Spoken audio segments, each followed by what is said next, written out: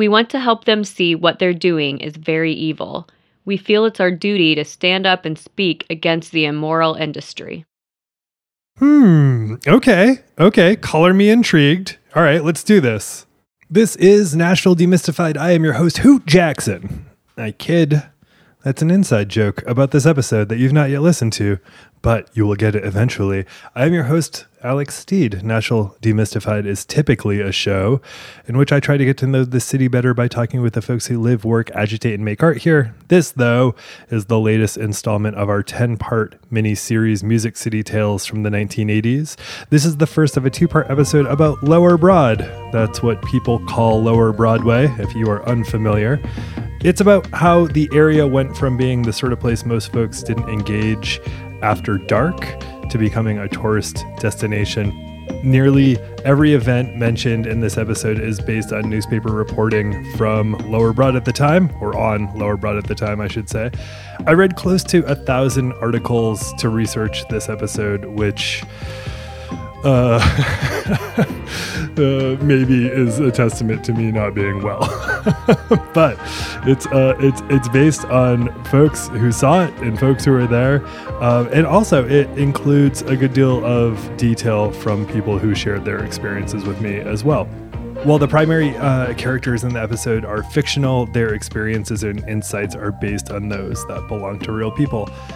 And quickly, before we start, please follow along on Instagram, Twitter, and Facebook. Please subscribe and leave a review wherever you listen to podcasts. It really does help. Oh, and Nashville Demystified is brought to you by Knack Factory, a video content production firm with offices here in the city. It is distributed by We Own This Town, a collection of podcasts produced by Nashvillians. Finally, I want to thank Beverly Griffith and Carolyn Kendrick for offering voices to some of the characters in this episode. I get sick of the sound of my own voice, and Beverly and Carolyn helped to break up that monotony. Beverly is the co-host of a podcast I love called Sex in the Music City, and she's a realtor and a vintage fiend. You can find her on Instagram at Adora House Nashville. And Carolyn Kendrick is a singer-songwriter who just released an EP called Tear Things Apart. You can find her on Instagram at Carolyn B. Kendrick. Oh, and one more thing. I really should offer a content and trigger warning for violence against women, rape, police brutality, and more. Lower Broad was really rough. There's no better way to put it. And I try to convey that as non-gratuitously as possible, but I also try to do it clearly and honestly. I've tried to be as sensitive as possible with the subject matter, but it still may be a lot for some listeners to handle. Okay, that's enough of that. Let's travel back to the Lower Broad of the 1980s. Her streets are paved with memories, her roads are lined with dreams. There's magic in her music, come see what we mean. All roads lead to Nashville, you're never far away. All roads lead to Nashville, Music City, USA. See the Grand Ole Opry, clap your hands, see music growing up your land. All roads lead to Nashville, Music City, USA. Nashville, where the stars come out to play. Nashville, Music City, USA. All roads lead to Nashville, you're never far away. All roads lead to Nashville, Music City, USA. All roads lead to Nashville, Music City. You're not like your coworkers at the furniture shop who are close to your age in that you are actually from Nashville. They're a couple of years older and they came here to make it, to drink at the bars that Hank drank at, and maybe to bump into Waylon or Tom T. Hall. You don't even listen to country music. You all work in the stockroom together, you load, you unload. You've got a year before you're legal to drink. You've worked here for 6 months and it's okay. It's a family-owned business that almost goes back to the turn of the century. The boss shares the story with anyone who will listen. He says Lower Broad, which is where Broadway runs from about 6th down to the river, has been known for furniture going back to the teens, when all the businesses downtown, in the dozens by the 20s, would get together and put on promotional discount sales in the fall, and it was treated like a downtown festival. This was all while the Ryman was making a name for itself as an entertainment powerhouse, but still long before the Opry began to call the Ryman its home, helping to establish Lower Broadway as a primary tourist destination. And here you are now, 6 years after the Opry's vacated the Ryman and taken with it its destination status. When the Opry went over to Donaldson in 1972, it took with it the 325,000 tourists that were visiting annually. They left in part because the Ryman was in great disrepair and at times a hostile environment for shows inside and out. And besides, National Life, who'd bought the Opry back in 1963, had realized, as everyone else would later, that the name of the game in Nashville was in ownership, in real estate. And so now, in 1980, Lower Broad is turned into a wasteland. The bosses have two minds about this. Long gone are the days in which a family would dress up, go out and buy furniture, and the neighborhood is a dump. Many are scared to even come down here, including native Nashvillians, not just tourists. They hear there are drunks everywhere and prostitutes that'll pick your pocket, even if you're not looking for a date. There are porno theaters everywhere. And they're right. It's true. It's what it's like. Good people just don't come downtown anymore. At the same time, it keeps overhead low, and therefore the price is low with it.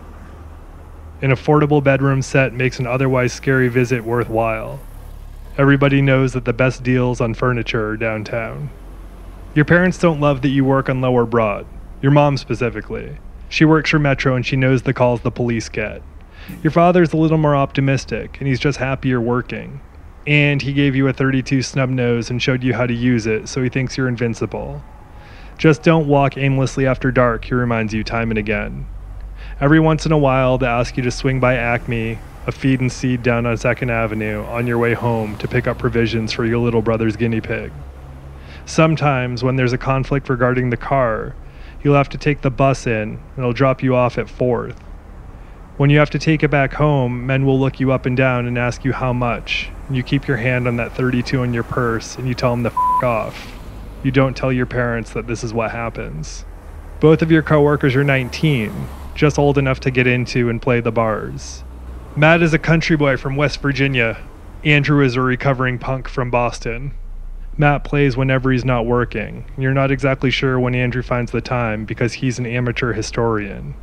If the musician thing doesn't work out in 2 years, he says, he'll go on to college. We're for a kite in the air. We're for new life everywhere, for the birds that sing, the joy of spring, the feeling the sunshine brings. That's why we sing, we're for. NBC Magazine looks at U.S. Senator Jesse Helms and profiles actor Alan Alda Sunday night at 11:30 on 4 WSM-TV Nashville. One day Matt comes in and says he never believed he'd ever find himself turned off by the attention and affection of women, but he finally gotten sick of being approached by hookers on the sidewalk outside of work. He then looks at you and asks if you've ever thought about going to work out there. He says you're real pretty and you'd probably do real well out there, and he laughs and laughs and laughs out loud. And you know he thinks he doesn't mean anything by it, but you tense up and you get real quiet. Andrew sees this happen and he tries to change the tone by saying legal prostitution is part of the city's history. You've never heard this before. Based on what the bosses said, you figured that things got real bad in the 1970s and the hookers came in. But Andrew says that this all goes back to the Civil War, when the occupying army was set up in Nashville. Before the war, there were just about 200 prostitutes in operation. But by 1863, due to the demand created by the soldiers there were about 1,500. Concerned that rates of venereal disease were injuring more men than battlefield wounds, there were attempts to literally ship the women out by riverboat. But Louisville didn't want them, nor did Cincinnati, and so they all made their way back to Nashville. Since shipping them out didn't work, Lieutenant Colonel George Spalding set up a prostitution registry and an operational fee that financed treatment of VD, and the profession was effectively legalized in the city. They operated in a red light district called Smoky Row, much of which overlapped with where Lower Broad is today.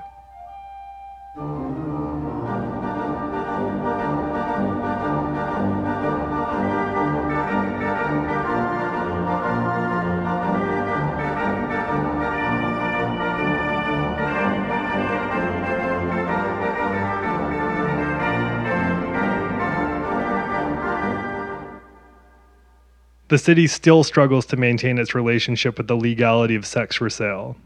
On break, you read an article about how the Classic Cat 2, a nearby strip club, is reconciling with new laws formulated to create more space between customers and dancers. There doesn't seem to be anything to prohibit body painting as long as they don't touch certain areas, said Mrs. Patricia Cottrell, Alcohol Beverage Commission Assistant Director. But if, in the midst of this body painting, a person's hand were to wander to another area, such as the breasts, buttocks, anus, or genitals, then the club could lose its liquor license. The boss says all the tourists are going to Music Row these days. That's the new it place to be for t-shirts and trinket shops. But it doesn't bother him none because tourists don't buy furniture. He says Mayor Fulton is trying like hell to get downtown cleaned up, and he's happy from a city pride perspective. But again, out-of-towners just don't buy ottomans and coffee tables. The mayor is also looking at building a civic center.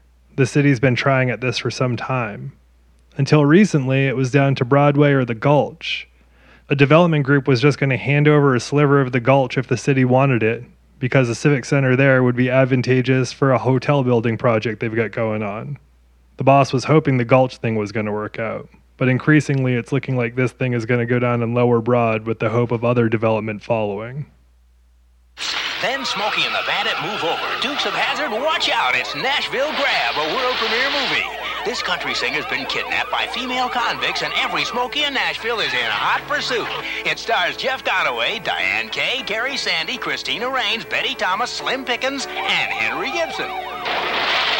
Nashville Grab, a world premiere movie right after Chips 1 week from tonight on NBC. The boss always tells you to be careful on your way out of a shift, but today he tells you to be extra careful. Yesterday, 2 prison escapees landed themselves in Merchants and got into a shootout with the police. 2 cops were wounded, and one of the escapees took 5 bullets to his body and arms. The boss said it was a miracle everyone survived. It's one of a few shootings that have taken place this year on the street. A few months later, on Christmas, you'll think of Merchants and all the folks who'll go there for the free holiday meal. Andrew said he was going to stop by because someone else told him Fair and Young was supposed to make an appearance there. You'll think about how nice it is that Merchants opens its doors to people in need in this way on Christmas, until your mind will wander and drift towards that shootout. There must have been so much blood. It's 1982 and you work with numbers and papers and stuff in the office of the furniture store. Andrew's 2-year college music ultimatum has passed, but he's given up on the college thing and he works as a bartender at a nearby honky tonk. He still reads all the time and he doesn't play music as much. Matt started gigging full-time last year. Now you operate on opposite schedules, so you don't really see him that much anymore, but you're more or less okay with that. At 19, you can finally go to bars without the help of your sister's ID. Last week at Tootsie's you ran into Harold, who said he's from New Mexico. You read at the bar and he just sat there quietly until he had a couple beers in him and he introduced himself and told you he'd arrived in town to play music. You asked if he knew Matt or Andrew and he said he knew Andrew for sure, but he was a little hazy on who Matt was. Then he said a whole lot real fast. He's Navajo, he said, and he was raised on a reservation before going into the Navy. His father died when he was a kid, a motorcycle accident. Then he had another beer and it got harder to understand what he was saying. Something about how he went out on the road looking for work and just landed in Nashville. Something about knowing a few different stars here already. He just needed to find them. Then he went silent and he got intense.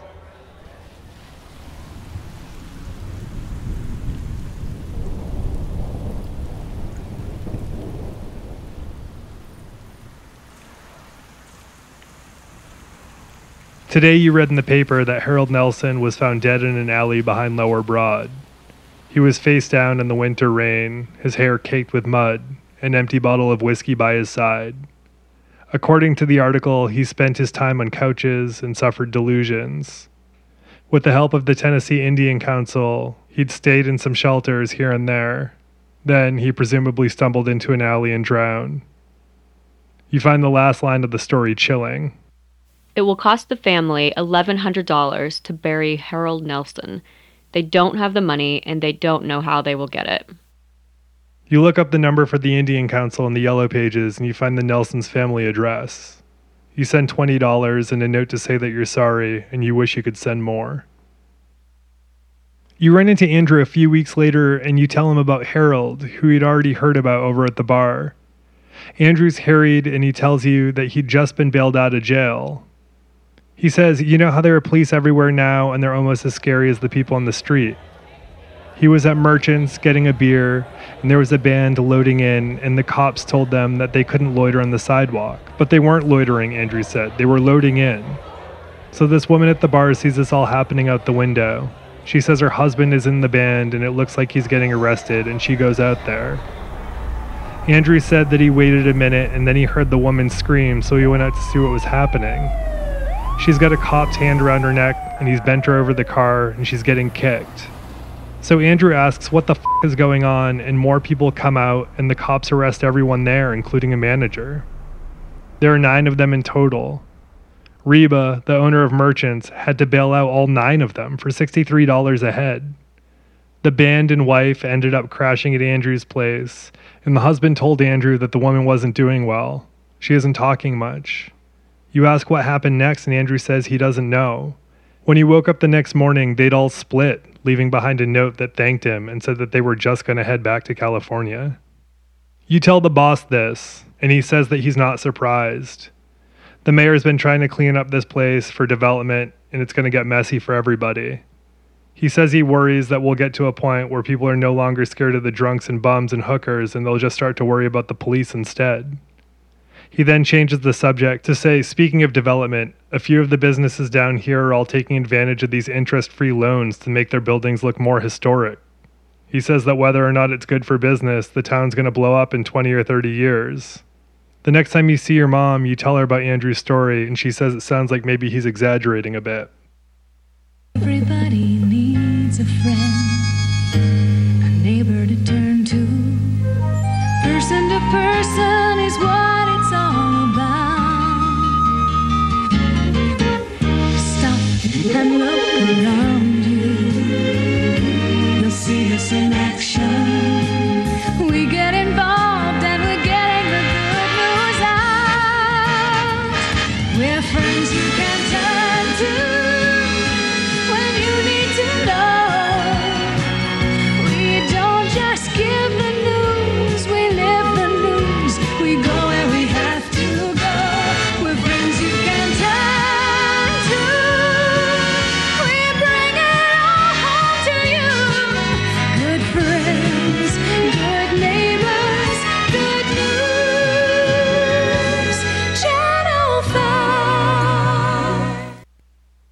In 1983, you're still in the office. Amy, a friend from high school, has moved back to town after breaking up with her girlfriend, and you share an apartment together.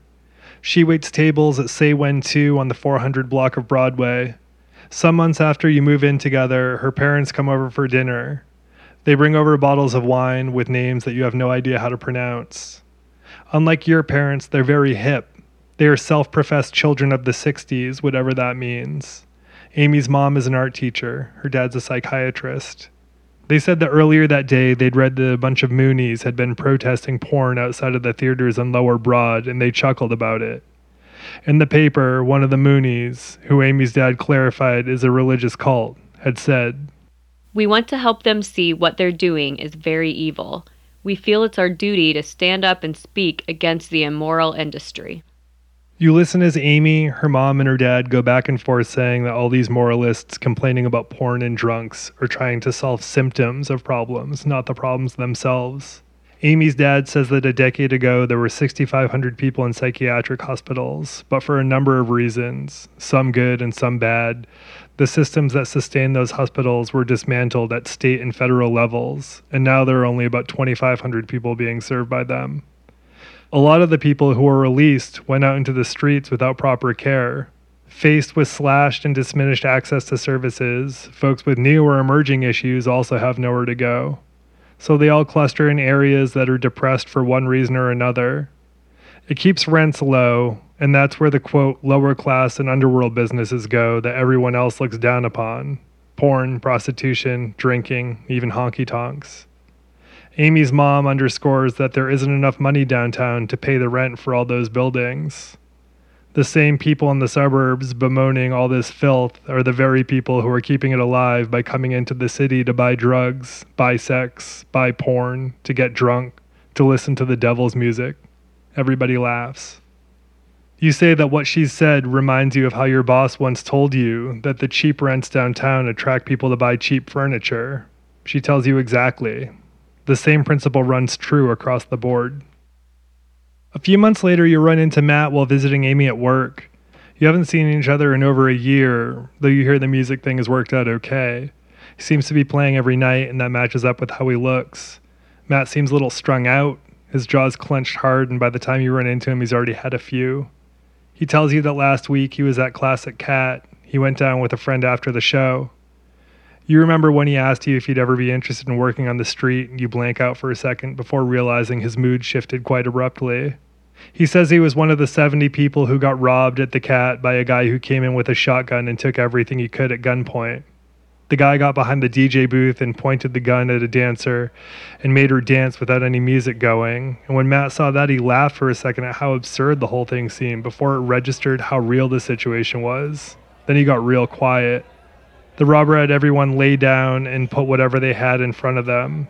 He ordered one of the club bouncers to check everyone's pockets to make sure that they weren't holding back. Another bouncer tried to rush the guy, but tripped in the DJ booth and went down hard. Another miracle, nobody was hurt. Matt heard that some customers had $4,000 in jewelry stolen. He said he was lucky to only have a night's worth of tips on hand. He joked that sometimes it pays to be poor, and other than all that, he's actually doing pretty well, all things considered.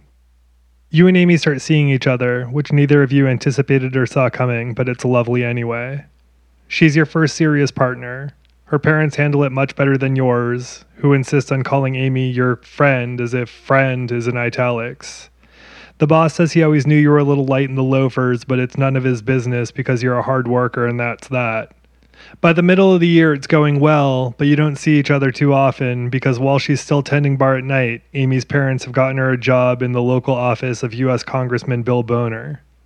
Amy is in constituent services, which means she addresses calls and correspondence from people in the district and brings their problems, complaints, and concerns to the attention of the office and, ultimately, Boner himself. One night at the bar, Amy meets Karen, who is a couple of years older than the two of you. She moved here from Florida to write songs. She comes in every night with a notebook in hand and nurses one beer over the course of 2 hours before ordering another. Amy starts sneaking Karen free beers. Karen doesn't know anyone here, and so Amy tells you about her, and then you start to coming in to hang a bit. You find you have a handful of things in common, and it becomes a thing on and off throughout July and August, till she stops coming in. It isn't until you see her face in the paper that you learn she was shot in the head in her room at the Key Hotel. She was killed the day after she testified against 2 men she said raped her in a van that same week. In the testimony, she said the men who raped her thought she was a prostitute, and they were out to do harm to prostitutes. She convinced them to let her go. She said she wouldn't tell anyone about it. She had them drop her off at her hotel, and once free, she called the police. The next day, she was dead.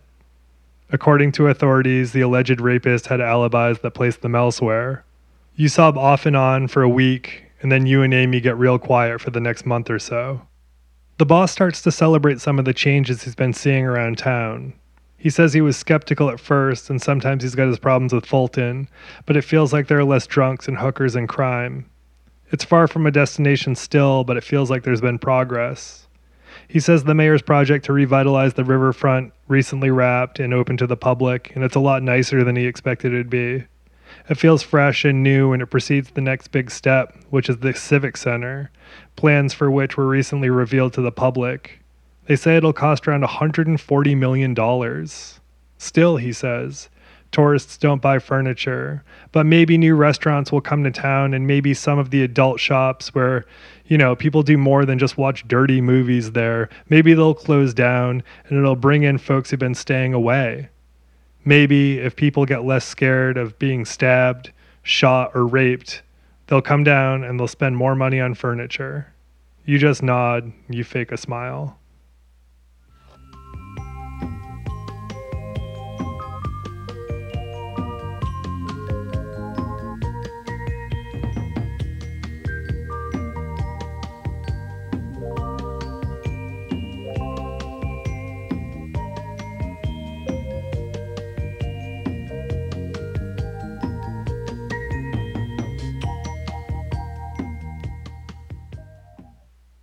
By the next year, you're still in the office at the shop. Amy is still in constituent services and serving beers at the bar. You both celebrate birthdays in January, and so you both go to the old spaghetti factory down on 2nd. You get the spaghetti and clam sauce, which they say is the favorite of Italian fishermen. It comes with a salad and dressing, sourdough bread, and it's much fancier than anything you ever ate at home as a kid. Amy gets spaghetti with mushroom sauce. You share a decanter of wine for 2. With tip, the meal costs under $10. Driving down 2nd, you notice that there's been some growth since the restaurant opened a couple years back. There's a little bit of office space and some shops you hadn't noticed the last time you came down here. At dinner, you talk about how Jack Speller is finally closing up shop and retiring from the pawn business. You tell Amy how he told you that on more than one occasion he'd seen pregnant mothers pawn wedding rings so that they could make deposits on hospital rooms. One time the boss told you that Speller had taken a horse for collateral, and when he first moved his operation to Lower Broad, right before the Opry left town, he had a clothing section. The boss says he shut it down because people could increasingly buy clothes, both cheap at department stores and on credit. The boss said people like Jack could laugh off Lower Broad's reputation, saying no matter the conditions, the pawn game is always doing all right. Amy says that she's heard that in an attempt to further beautify the area, Mayor Fulton's looking at putting flower planters down in Lower Broad. She's already hearing complaints that the intention is nice, but they're just going to end up being seats for the bums and the hookers. A few months later, you're at Tootsie's with Andrew, and he points out that Joe Strummer and the Clash are at the bar. Andrew tells you that the Clash hasn't been the same since Nicky and Mick left the band, and punk was never your thing, so you have no idea what he's talking about. You both eavesdrop and hear Strummer ask if Hank Williams really sat at these seats, and he seems genuinely impressed when he hears that he did. He then complains loudly that young people aren't paying attention to politics anymore, not like they used to, and you recall how Amy says that almost all the calls the office gets are from people who are in their 50s or older, complaining about the winos, about the bums, about the prostitutes. Strummer says to his companion, "Our message for 1984 is forget drugs. Drugs are over. Let's vote." On his way out, you make eye contact, and he asks if they'll see you at the show tonight. You ask where they're playing, and he says the Vanderbilt Gym, and you laugh at the idea of these British punks playing at Vandy and forget to answer. He smiles and laughs himself. You catch your bearings, and you tell him that a couple people in Nashville designed a game inspired by Monopoly that's called 16th Avenue. Instead of Boardwalk and Park Place, it's got institutions like the Bluebird on it and Tootsie's. And one of the things that can happen is you can get, quote, rolled on Lower Broadway, or, quote, punk rockers smash your gear. You tell him it's on display at the Country Music Hall of Fame if he wants to see it. He laughs again and says he'll have to check it out before heading to the door. The summer's a busy one for Amy. Congressman Boner will get national media attention for teaming up with Nashville Magazine to go undercover as a transient named Hoot Jackson. When she tells you the name, you laugh, and you ask her if she's serious, and she's totally serious. He did so, supposedly, to get a feel for the plight of the homeless. He wore polyester pants and a 7-day-old beard, and he slept out on the street, got photographed from afar by an editorial team, and lived on $5 a day. He hung out with bums on benches and at the various soup kitchens and meal centers throughout town. He would tell the press, "It's an experience I will long remember, but not one I'm proud to say I have, because it acknowledges that there is a blight on the community that sooner or later we must face." Boner, previous to being a congressman, was a bank executive. Putting the undercover experience in the context of Boner's comparatively extravagant life, he would tell the press, My mind wandered back about 30 hours to the south lawn of the White House, where I had munched on Chesapeake Bay crab cakes at a congressional seafood dinner hosted by President and Mrs. Reagan. He would mention how fellow guests at the White House event would give him a hard time about the several-day-old stubble he was growing to complete his Hoot Jackson costume. You imagine him telling them what it was all for, and you envision that either everybody would laugh about Boner slumming it on the streets, or they'd think it was incredibly deep and meaningful for him to do this thing, and both scenarios make you feel a little sick. Boner ends every story about the publicity stunt with an acknowledgement that there's a lot of work to do, and these are real people who need real help. The stunt would lead to the development of a homelessness task force, which Amy says is a thing that politicians do when they know they don't have the political will to do anything tangible.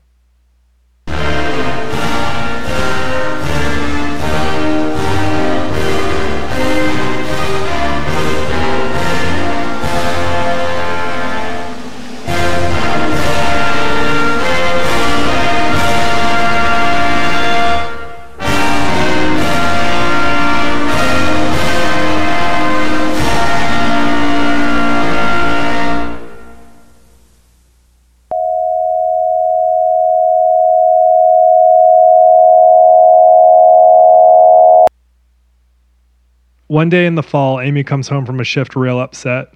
A woman at the bar had been approaching patrons, trying to sell her 10-year-old daughter. She told one guy she'd sell the girl for $200. She told another she'd sell her for a couple hours for just $30. The woman was very drunk. Earlier, she'd mentioned to somebody that she'd just left a recovery program. An employee called the cops, and by the time they showed up, the woman was out in the parking lot, kissing and fondling a man, and the little girl was wandering behind the bar.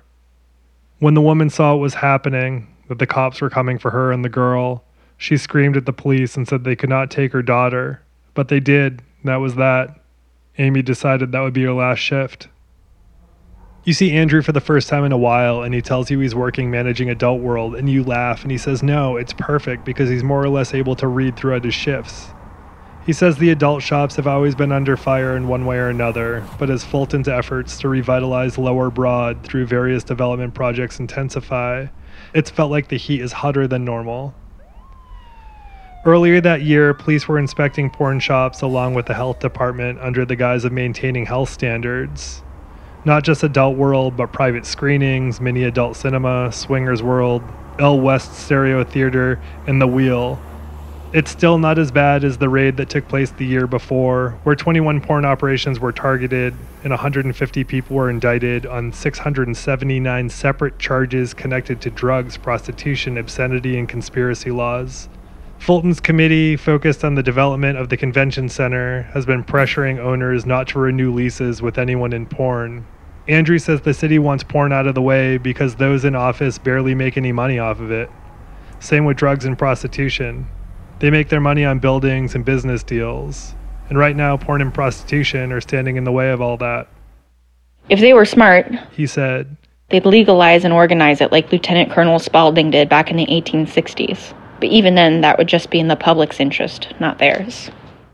Come 1985, you and Amy move into a slightly larger apartment. You're managing the store now, and Amy's still working in constituent services, though now she's over in Mayor Fulton's office. You hear Tootsie's may be closing soon. Tootsie herself's been gone since the late 70s, but word is Tootsie's son doesn't have enough money to keep the thing going into the summer. So you call Matt and Andrew. You all go down and recall how the first time you went in there, you were using your sister's ID. Everyone says something rote about how the city is changing. Matt asks if the boss still talks about it all the time, and Andrew says something about how yes, it's changing, but at whose expense? And Matt says he's always said that Andrew was a pinko fag, and then he gets quiet for a second and he tells you and Amy he didn't mean anything by it. Amy breaks the tension by joking it's not changing too drastically. Just the other day she saw the Possum's caddy parked outside of Colonial Liquors. Matt says he'd just seen Fair and Young at the Best Western Lounge, and Andrew'd just seen T.G. Shepard at the Stockyard. Y'all toast and you get a little quiet. Y'all know that change is here, and, for better or worse, a whole lot more is on its way. Her streets are paved with memories, her roads are lined with dreams. There's magic in her music, come see what we mean. All roads lead to Nashville, you're never far away. All roads lead to Nashville, Music City, USA. All right, everybody, that is it for part one of our Lower Broad installment. Again, this is from our mini-series Music City Tales from the 1980s. Tune in next week for an even crazier ride in which we will feature a sting operation involving a 15-year-old boy and 41 grown men. We will look at how a giant hole in the ground means a whole lot to a lot of people, and we'll talk about a ghost at Merchants and a totally shady mayor named Hoot Jackson. Thanks so much to everyone for hanging with me through this. Thank you to Cameron Davidson for all things that sound good. You made all that happen here. Finally, I want to thank Beverly Griffith and Carolyn Kendrick for offering voices to some of the characters in this episode. And thank you to We Own This Town for making this whole thing possible. I'm your host, Alex Steed. I hope to see y'all again real soon.